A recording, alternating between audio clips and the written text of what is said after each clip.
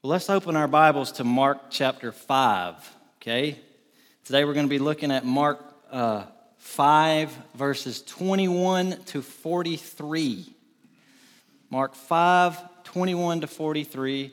If you're visiting with us today, welcome. My name is Isaac Cantrell. I'm the pastor here, and I hope I can get around to shaking your hand and introducing myself to you. Please don't be scared to come up and shake mine if I hadn't got around to you. I'm so glad you're with us today.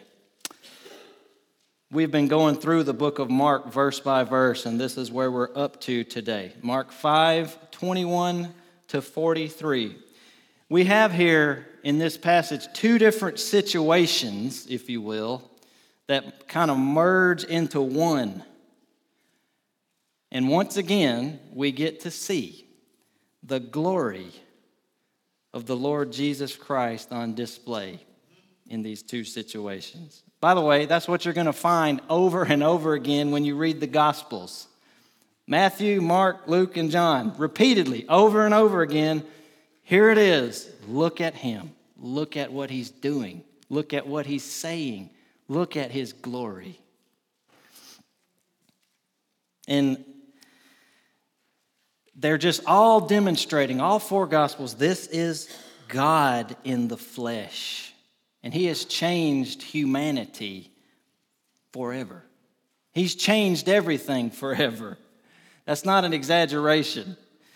You know, the word epic gets thrown around quite a bit in our day, right?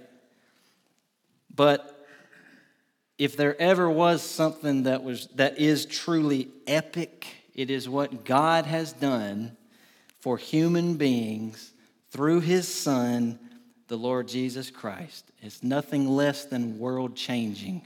Jesus changes everything. And if you don't know him today in a saving way, I pray that you will see his glory today and come to him. Let's read our passage now. Mark 5, 21 to 43. This is the word of the living and true God. And when Jesus had crossed again in the boat to the other side, a great crowd gathered about him, and he was beside the sea.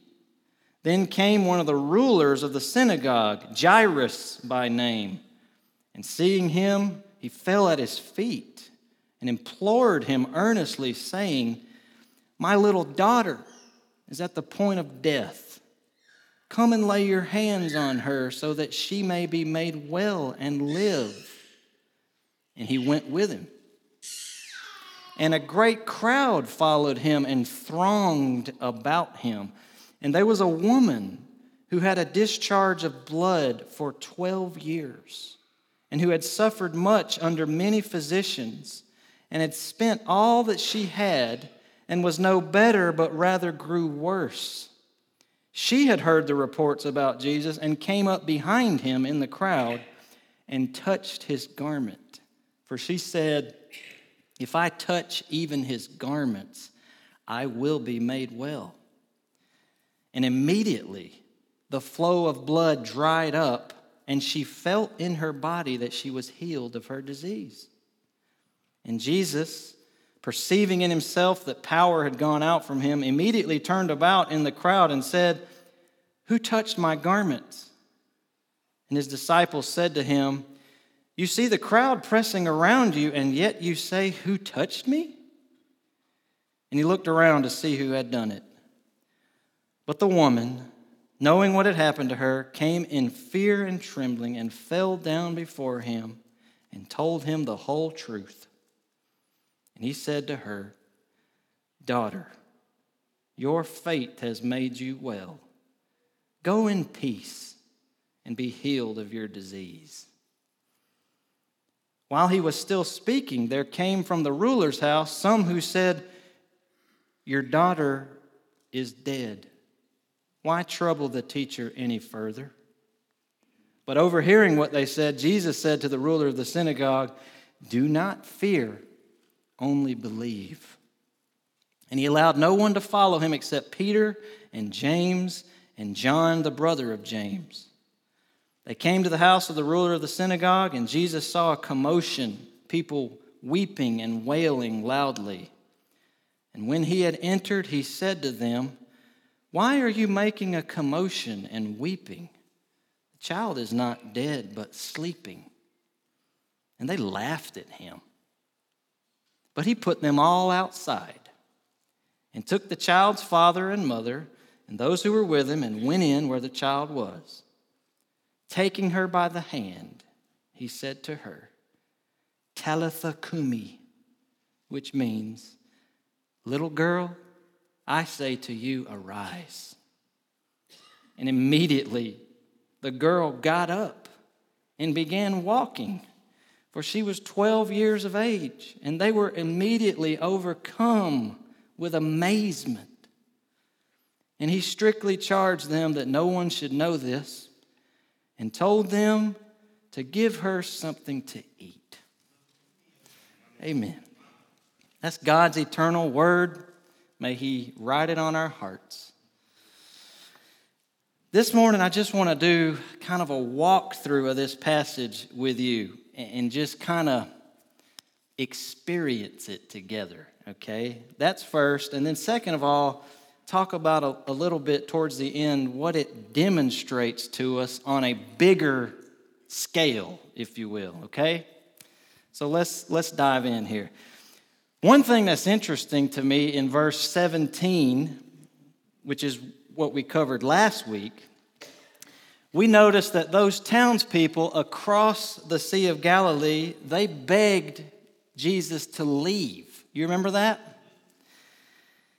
He had performed this miracle of casting many demons out of this man that they had looked at for so long. They couldn't control him. They couldn't help him. They couldn't do anything for him. And all of a sudden, he is well. And it terrified them. And they seemed to just feel more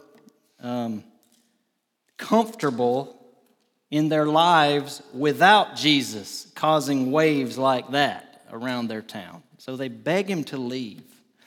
But when he comes back to the other side of the sea, in the area of Capernaum, we see a man who is doing the opposite. He's begging Jesus for help. So the story kind of goes from, "Please go away, Jesus," to, "Please come help me, Jesus." And this request comes from a man who is a very prominent figure in the community, this man named Jairus. He's one of the rulers of the synagogue. And just to explain that a little bit, this man would have been in charge of the organization and planning of the services at the synagogue. He would have been in charge of keeping the service orderly and lawful and hopefully God-honoring. And he would line up the speaking schedule for different rabbis and teachers who would come through and teach. This was a very distinguished position to have in the community, the ruler of the synagogue. And with Jesus giving some of those religious leaders of his day heartburn, so to speak, they didn't like him very much, it probably would have taken a great deal of courage and a great deal of humility and maybe even some desperation for Jairus, the ruler of the synagogue, this distinguished man, to come and bow before Jesus and ask for his help. And what's the issue he needs help with? His daughter's sick. His little daughter. Truthfully, sick is an understatement because the way Jairus words it says that she's about to die. She is at the end of her life at the ripe old age of 12. He says, "My little daughter, my darling, is dying." And he uses the word eschatos. Many of you have heard the theological term eschatology. That's the term for when we study the end times. We're talking about eschatology. It's the study of last things. That's the word that Jairus uses for his little 12-year-old girl. She's at her eschatos. She's at her end. I know she's about to die, in other words. And no doubt he would have been very emotional here, right? As any father would have. This is his only daughter, by the way. It says that in Luke 8. And the Bible says he fell down at Jesus' feet and implored him earnestly. And I know we don't use that phrase in English very much, implored him earnestly. It basically just means he's begging Jesus with all of his heart and with all of his soul, please come lay your hands on my daughter and she will live. Apparently, Jairus had seen or heard what Jesus was doing for other people in the community, and he was convinced this man can heal my daughter. Maybe no one else can help her, but that guy, he can. And I'm going to ask him. I'm going to beg him. He may have been ridiculed by his religious leaders that he worked with in the synagogue. I don't know. But we don't read that Jesus even hesitated to go with him. It says he went with him, verse 24. So that's the opening of this twofold situation. The other major thing that's going on, as they're going to Jairus' house, there's this crowd building up. They heard what Jairus said, and they saw Jesus go with him, so they're like, oh, he's about to heal somebody. Let's go see this. So there's a crowd here. And while they're making their way there, there's another life that's about to be changed. There's a woman who had a really bad bleeding problem. And she's had this problem for 12 years. Can you imagine that? Ladies, I know you go through a lot of things with your bodies. But without, getting too graphic in a crowd of all ages this morning, just imagine that you began bleeding one day and it did not stop for 12 years. Can you imagine that? And there's all sorts of problems that come along with that for a woman in this culture. First of all, she would have been ritually unclean that entire time, according to the law of Moses, Leviticus 15. And of course, in a normal situation, the bleeding would stop, obviously. That's how the Lord designed the female body to work. But this poor woman had been ritually unclean for 12 years. And anyone who touched her or anyone who sat where she sat would become unclean as well. So that means, really, if you think about it, she was as bad off, ritually speaking, as a leper. She couldn't be married. She couldn't go to the synagogue to worship there. She couldn't have normal social interactions with people. She would have basically been an outcast due to that horrible condition. And it says on top of all this, she had spent all of her money on doctor's bills. Can anybody identify with that? Maybe not like this lady, but some of you have spent a lot of money on doctor's bills, I'm sure. But it says none of those doctors have been able to help her. It says, in fact, they made it worse. I'm sure they didn't purposefully make it worse, but whatever medication they were using at the time for that condition, whatever treatments they were prescribing or trying, they were not only not working, they were actually worsening her bleeding. So again, we're trying to experience this in our minds for a moment. Just put yourself in this poor woman's shoes. Bleeding constantly and embarrassingly, outcast from society, prohibited from public places of worship, destitute financially, and getting worse instead of getting better. I cannot hardly imagine that situation. But one day she hears about Jesus. And she says to herself, similar to what Jairus was thinking probably, that man can help me. And maybe, I don't know how I'm going to do it, but maybe I can get close enough to just touch his clothes.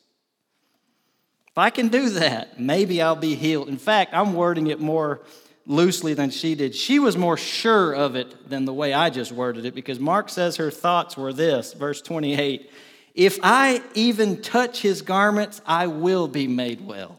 She had faith. I just need one touch of Jesus and I know I'll be healed. That was her thought process. And so that's what she does. She finds Jesus, and lo and behold, when she finds him, he's on his way to Jairus' house, and she works her way into the crowd. It doesn't give all the details of how this happened, but she makes her way all the way up to Jesus, maybe squeezing in between people or getting pancaked every now and then as they're going down the road, until she's right behind Jesus, and she just reaches out and touches his clothes. Just a touch. And amazingly, it says in verse 29, immediately the flow of blood dried up, and she felt in her body that she was healed of the disease. Just pause here for a second, okay? Remember how I told you a few weeks ago, when you read a miracle in Scripture, we ought to just sit with it for a minute and be amazed and not fly by it. This woman, she just touched Jesus' clothes. That's it. And she was healed instantly of a seemingly incurable disease, at least at that time. What kind of power does Jesus have then? We'll ask with the disciples, what sort of man is this? One touch and you're healed? Just one touch of his clothes and you're healed? Don't let that run by you.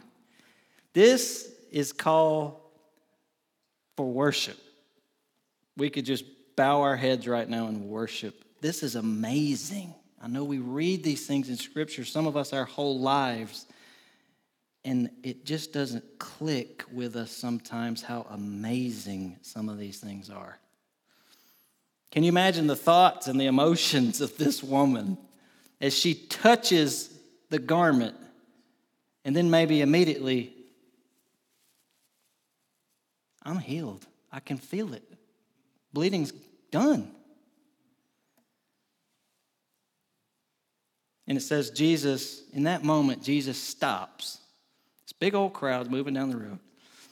They're kind of in a hurry, right? They're going to heal a little girl. He is. And he stops, and he turns around, and he asks a question that might have seemed weird at first. He said, "Who touched my garments?" Now, right there, I don't know about you, my mind was pulled in various directions here, because on the one hand, I tried to put myself in Jairus' shoes. I've just come to Jesus and begged him to heal my little daughter because she's at death's door. And on the way there, time is of the essence, right? And Jesus stops and asks this really odd question, who touched my garments? And I just wonder if this interruption was frustrating to Jairus. From a human standpoint, why are we stopping? We need to hurry. She's going to die. And maybe I could just interject at this moment in the story and say, there's a lot of times in life I've figured this out. I'm not good at it, but I've figured this out enough to recognize it. That sometimes, many times, what we perceive as interruptions are just opportunities for God to do amazing things. We tend to get aggravated with interruptions, right? We think interruptions are a bad thing most times, but interruptions are part of God's plan. I have to remind myself of that. Interruptions can be opportunities to witness God's glory. So maybe next time I'm working on something, or the next time you're working on something, you've set this goal, you've set your mind to do something, to get something accomplished, and you get interrupted by whatever, by children, by a phone call, by a car problem, a house problem, whatever it is. Somebody comes up that you weren't expecting to come up. Just ask yourself, what's God doing here? Open up your eyes, get out of the tunnel vision of whatever project you're working and see the big picture. It's not a derailing. It might feel like a derailing of our plans, but it's not interrupting God's plan, because maybe God's plan is the interruption, right? So this interruption by this suffering woman's part of the plan. By the way, it worked out beautifully in the end, as it always will when God's working, right? Yes. So back to Jesus and this crowd. He turns around, he says, "Who touched my garments?" And the disciples kind of get aggravated with him a little bit, I think, by the wording here. They're like, there's a crowd pressing in all around you. What do you mean, who touched you? In other words, everybody's touching you. What do you mean, Jesus? And Jesus doesn't even respond to that question. He kind of just patiently deals with their ignorance. And he keeps looking around at the crowd for someone to admit to touching him. He could tell the difference, right, between just crowd touching him and the touch of faith that he just felt, right? The crowd was just trying to hustle and bustle. Let's keep up with him so we can see what's going on. But this woman's touch was a believing touch. And it says that Jesus perceived that power had gone out from him. He knew exactly what had happened. He just wanted to make it known. So this woman, can you imagine? She's unclean. She just went through a bunch of people in the crowd and touched them, presumably, and touched Jesus as well. And now he stops and said, "Who did that?" She might have been afraid that Jesus was going to scold her, right? Berate her for touching him in her unclean state, right? Maybe she thought he would view that as she stole something from him. She didn't ask. She just kind of stole it somehow. She wasn't sure. She knew something magnificent had just happened to her, though. So she comes forward, and she's trembling in fear, and she falls down before Jesus, and it says she tells him everything. And so everybody around them would have heard everything too. She told them about the bleeding problem. She told them that no one had been able to fix her. She had spent all her money trying to get fixed. No help, only got worse. She told the whole thing. And it's so beautiful. Jesus doesn't scold her. Jesus doesn't berate her or chide her or shun her or command her to get out of here. None of that, not even a hint. Instead, this poor woman who probably didn't have anybody that truly cared about her, at least in 12 years, she gets to hear these tender words coming out of Jesus' mouth. "Daughter, your faith has made you well. Go in peace and be healed of your disease." Do you see his compassion for people? There is not a hint of harshness in it. And that's the way Jesus is with all sinners who come to him, by the way. He's compassionate with us. He never sends people away or rejects them. This woman, he says, "Daughter." When's the last time she heard that word directed at her? Might have been a long time, right? And when's the last time she lived one peaceful day? But he says, "Go in peace." No more bleeding problem. No more uncleanness. She can truly have peace in her life now. Just beautiful. Now, right as this is happening, Jesus is talking to this woman. Another person comes up to Jairus, who's back here watching, I guess, and he's got some bad news, and he doesn't mince words with Jairus. Whoever this messenger is, he doesn't mince words at all. He's pretty blunt. He just says, your daughter's dead. Why are you going to trouble the teacher anymore? In other words, there's nothing anyone can do now, not even Jesus. Do you see how the messenger viewed Jesus a little bit there? He's just a teacher. Why trouble the teacher anymore? Your daughter's dead. Don't trouble the teacher anymore. Just, why don't you come and mourn with the rest of us? It doesn't faze Jesus one bit, though. He just looks at Jairus and he says, do not fear, only believe. And they just keep on going up the road in the direction of Jairus' house. And this time, Jesus doesn't let anybody follow them there. Just Peter, James, and John, and the father and the mother. They go into the house. And when they go in, there's these mourners there, already working that quick. They're weeping, they're wailing, they're playing their dirges and so forth. By the way, I said working because in this culture, when somebody died, they would hire professional mourners to wail and make a lot of noise so that people around the community knew, oh my goodness, somebody died. And the more wealthy you were, the more mourners you would hire. So Jesus sees these mourners doing their thing and he says, why are you making all that noise? This child is just sleeping. And by that, he didn't mean that she really wasn't dead. She was dead. But he was saying, what happened to her is not final. It's just like sleeping to me. It's not over, in other words.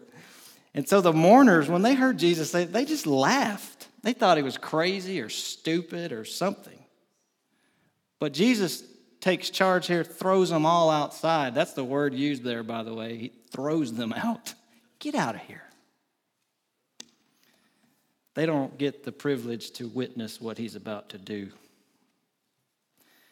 And they go in the room where this little girl was, and I guess maybe that was the first time Jairus had seen his daughter's dead body because he was away when she died. He was with Jesus, and he showed up with Jesus. So no doubt he's restraining himself. And he just holds his wife, and they just watch.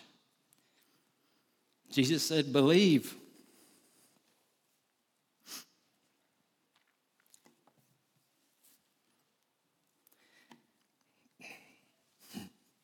It gets me. Jesus bends down and he takes the little girl's lifeless hand. I don't know if you've ever felt a lifeless hand before. He takes his lifeless hand. By the way, to touch a dead body was also something that made someone ritually unclean. But uncleanness doesn't stop Jesus. Uncleanness doesn't keep Jesus away. Praise God for that. So he takes her hand and he says in Aramaic, which was the language spoken at that time, he says, Talitha Kumi. And Mark translates it for us. It means, little girl, I say to you, arise. Or, little lamb, I say to you, arise. I wonder if those were the words that Jairus or Jairus' wife had woken their little girl up to in the mornings. Good morning, my little lamb. Time to get up. Well, Jesus tells her, hey, little lamb, it's time to get up. And when he says those words to her, this dead corpse, the little girl opens her eyes, and the first person she gets to see is Jesus. And she gets up and she starts walking around. In other words, she's fine. She's 100% well. And it says they're all overcome with amazement. Going from death's door to dying to being perfectly well again, like that. This was no ordinary teacher, as the messenger said. Don't trouble the teacher any longer. She's dead. She ain't dead no more. The teacher brought her back from the dead. So yes, Jesus has power even over death. Amazing. Amazing. Well, we kind of try to experience our way through the passage, if you will. Let's talk about this as we close here, just a few more minutes. These two situations, Jairus and his daughter, his family, and the situation with the bleeding woman, they demonstrate to us some larger truths about humanity and the Lord Jesus in general, and I hope this will be helpful for us to think about. Here's the first one. We all have embarrassing problems that we cannot fix ourselves. Embarrassing, you think of the words, defiling problems. In some cases, maybe disgusting problems, private problems that we cannot fix ourselves. For this woman to bleed 12 years straight, that would have been extremely humiliating, and there was nothing she could do about it. But doesn't that describe us in our sin as well? Maybe you tried before to beat some particular sin on your own. You tried to overcome it without God's help. And you quickly found out, I'm sure, that you just end up going right back to it eventually. Like, that's what we do in our sin. Like a pig goes back to the mud, right? You just don't have the power within yourself to fix yourself. None of us do. And there's all sorts of embarrassing sins that we could talk about that are defiling and maybe private. Maybe you've had a pornography problem, a lust problem. Maybe you've had a drinking problem that nobody even knows about except you and those who live with you. Maybe you have an anger problem. Maybe you have an impatience problem. Maybe you have a pride problem. We could go on and on. Your sin and my sin, all those embarrassing, shameful sins, they will eventually take us down. And I'm here to tell you that there is nothing that you or I can do about our sin in ourselves that will make it any better. It's out of our control. We can't take away the shame and the guilt. We can't defeat that particular thing. Well, if I just do steps 1 through whatever, I'll know I'll beat this. It's not how it works with sin. It will eventually take us down to the grave and down to hell even. That's what sin does. It kills us. It ruins us, right? And I know it is so easy for us to say, well, I know I'm not perfect. No one is. We're all sinners. And that's a true statement, right? But it's a really sanitary way of talking about our sin. Our sins, especially the ones that lurk in here, that we try to hide, they're much darker than that, aren't they? There are things that you and I would probably like to keep private forever. They're that bad. You're worse than most people realize. And so am I, by the way. I'm not pointing that at you alone. Turn it back to me. We are worse than most people realize.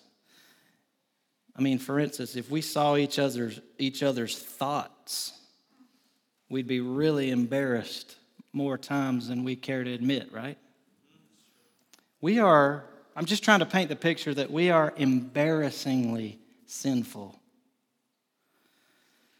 This is just an overarching problem that we all have as fallen human beings. Just like this woman, we've got this embarrassing problem.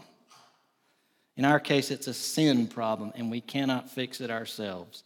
Are you willing to admit that is a big question. Are you willing to think of yourself that way this morning? Because that's the first step to being healed.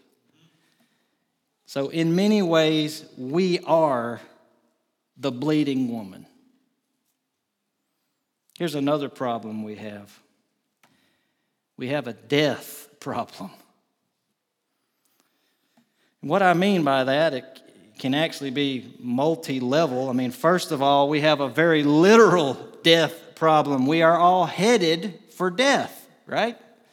Death is going to get every single person in this room eventually. Doesn't matter how rich you are, doesn't matter how famous you might become, we're all going to die.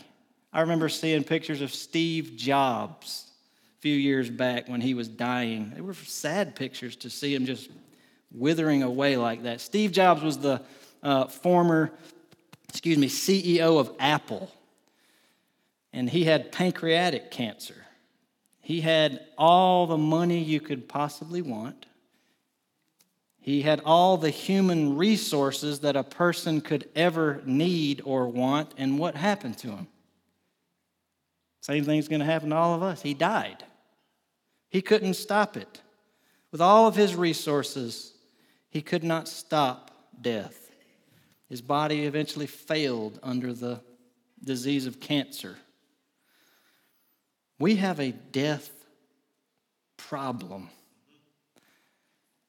That's what sin does to us. It kills. Started way back in the garden. God told Adam and Eve, if you disobey in this area, you're going to die. And he warned them out of love, don't do this or you'll die. And they rebelled against him, and that's exactly what happened. They instantly died spiritually, but physically they started dying right then.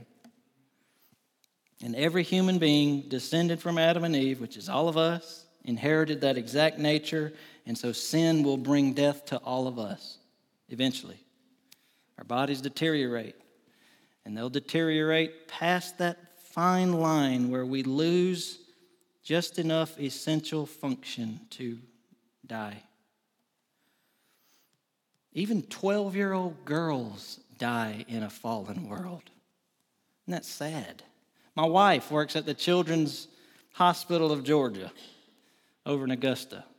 And it will absolutely rip your heart out, some of the stories that you hear coming out of that place about little children and the suffering that they're going through in their bodies. What is that? Why does that happen? It's very simple. The world is broken due to sin. Sin is wreaking havoc on our world. God said it would, and it has, and it's sad. And that's the great fear that all human beings tend to have is death, dying. It's even sad to Jesus, by the way. You remember when he was standing at Lazarus' tomb? That's his friend. He loved Lazarus. Lazarus has died, and it says that Jesus wept. He felt the sting of death in this world when his close friend died. Death is not something that God originally put in this world. It was not here before sin. We can see it in Romans chapter 5. The Apostle Paul says that sin came into the world through one man, that's Adam, and death came through sin. That's Romans 5:12. And it says there that death spread to all men because all sinned. We have a death problem. We even live in a culture of death. What I mean by that, we live in a society that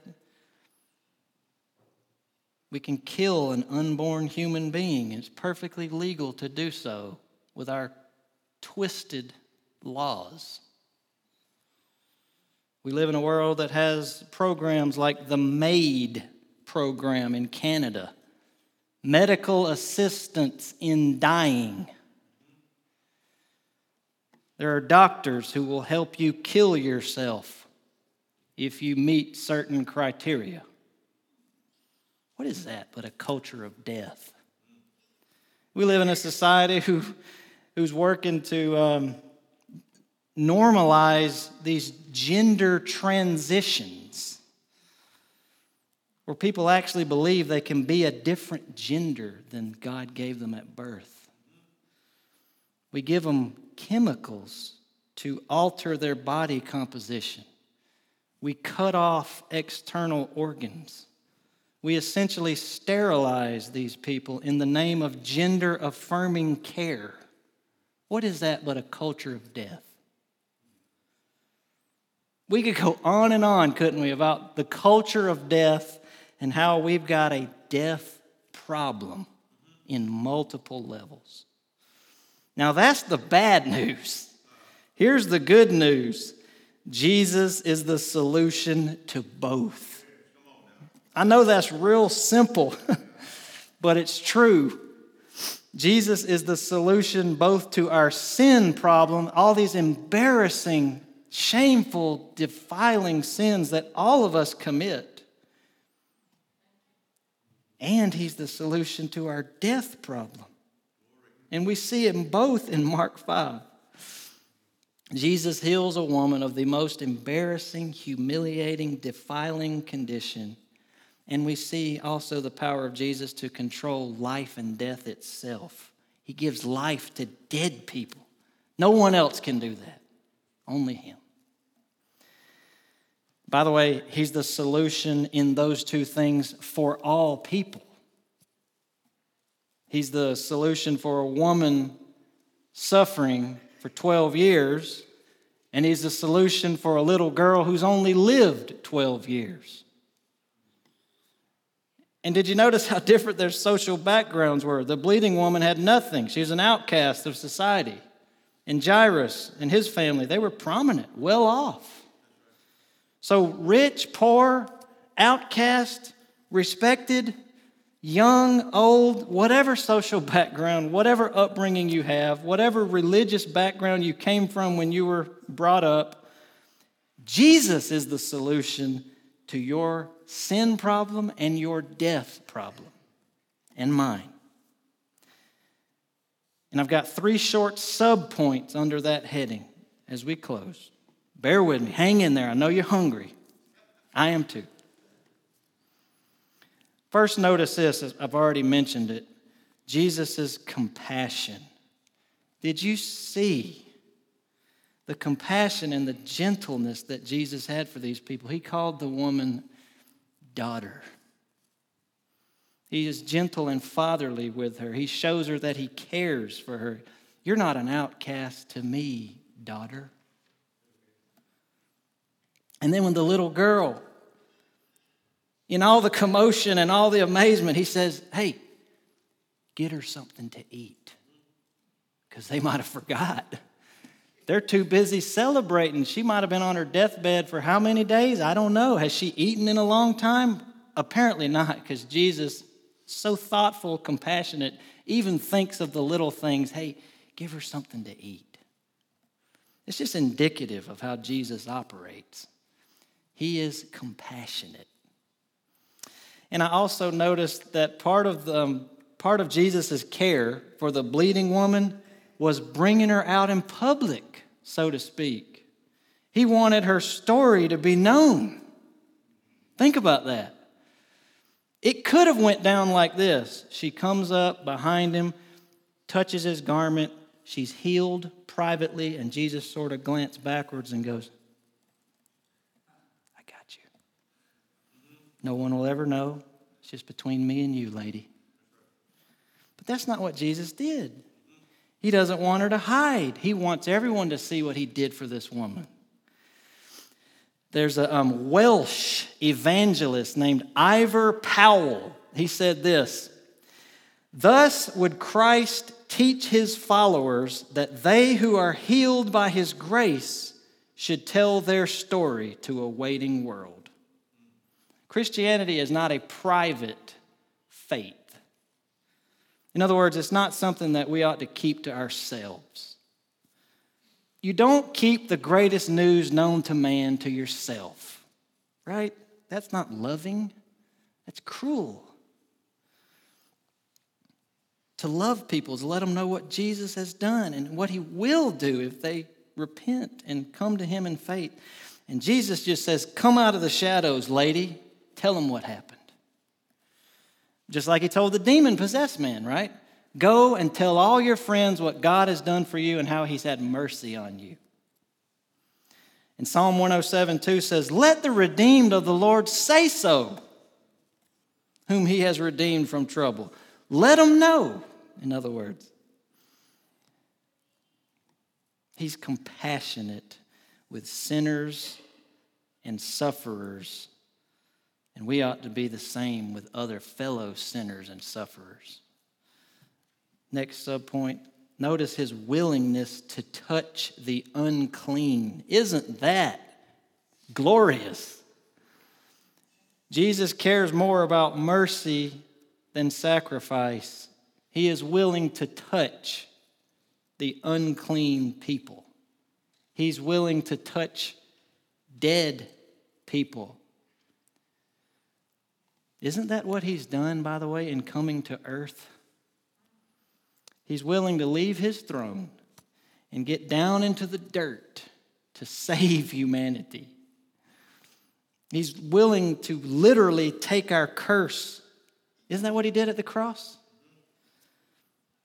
He took on himself our sin and paid for it there. He didn't touch us with a long pole. You know the saying, I wouldn't touch that thing with a 10-foot pole. Jesus didn't keep us at a distance like that. He did the unthinkable. He became one of us. What condescension, bringing us redemption, that in the dead of night, not one faint hope in sight, God gracious, tender, laid aside his splendor, stooping to woo, to win, to save my soul. You and I were unclean, and he was willing to touch us. You and I were dead, and he was willing to touch us and make us alive for the first time. Praise the Lord. And then lastly for today, these things that we've been talking about, the solution for these embarrassing, defiling, shameful sins, the solution for our death problem, are all graciously provided through simple faith in him. That is, in Jesus. Jesus told that woman that her faith in him made her well.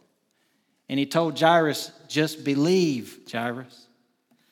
And that's how Jesus fixes us too. That's how he rids us of our uncleanness. That's how he gives us victory over death. It's given to us through faith in Jesus. It's not through sacraments. It's not through good works. It's not through doing more good works than bad, and then God's going to weigh them at the end or something. It's not even through loving others or being kind to others, although those things are good. The way God fixes human beings, and I mean, by fixes, I mean cleanses, gives spiritual life to, plucks us off the path of destruction and gives us eternal life, all of that, salvation is by grace through faith. For by grace you have been saved through faith. And this is not your own doing, it's the gift of God. Not of works, lest any man should boast. Ephesians 2:8-9. So, maybe the Lord has shown you today in your heart as you sat there or as you've listened to this later down the road sometime through the internet. Maybe the Lord has shown you that you're just like this lady in Mark 5. You have some embarrassing problems, some shameful problems, and you spent all your resources on worldly solutions, and nothing has been able to fix you. Jesus says to you, come to me, and I'll give you life. Drink of me, and you'll never thirst again. It's not about your works, it's about his works. He's completed everything that we need to be saved, and ours is but to turn to him, turn away from our sin, turn to him, that's repentance, and then put our faith and trust in him. And we're made right with God as instantly as that woman's bleeding stops, right with God, right then. There's no process to it.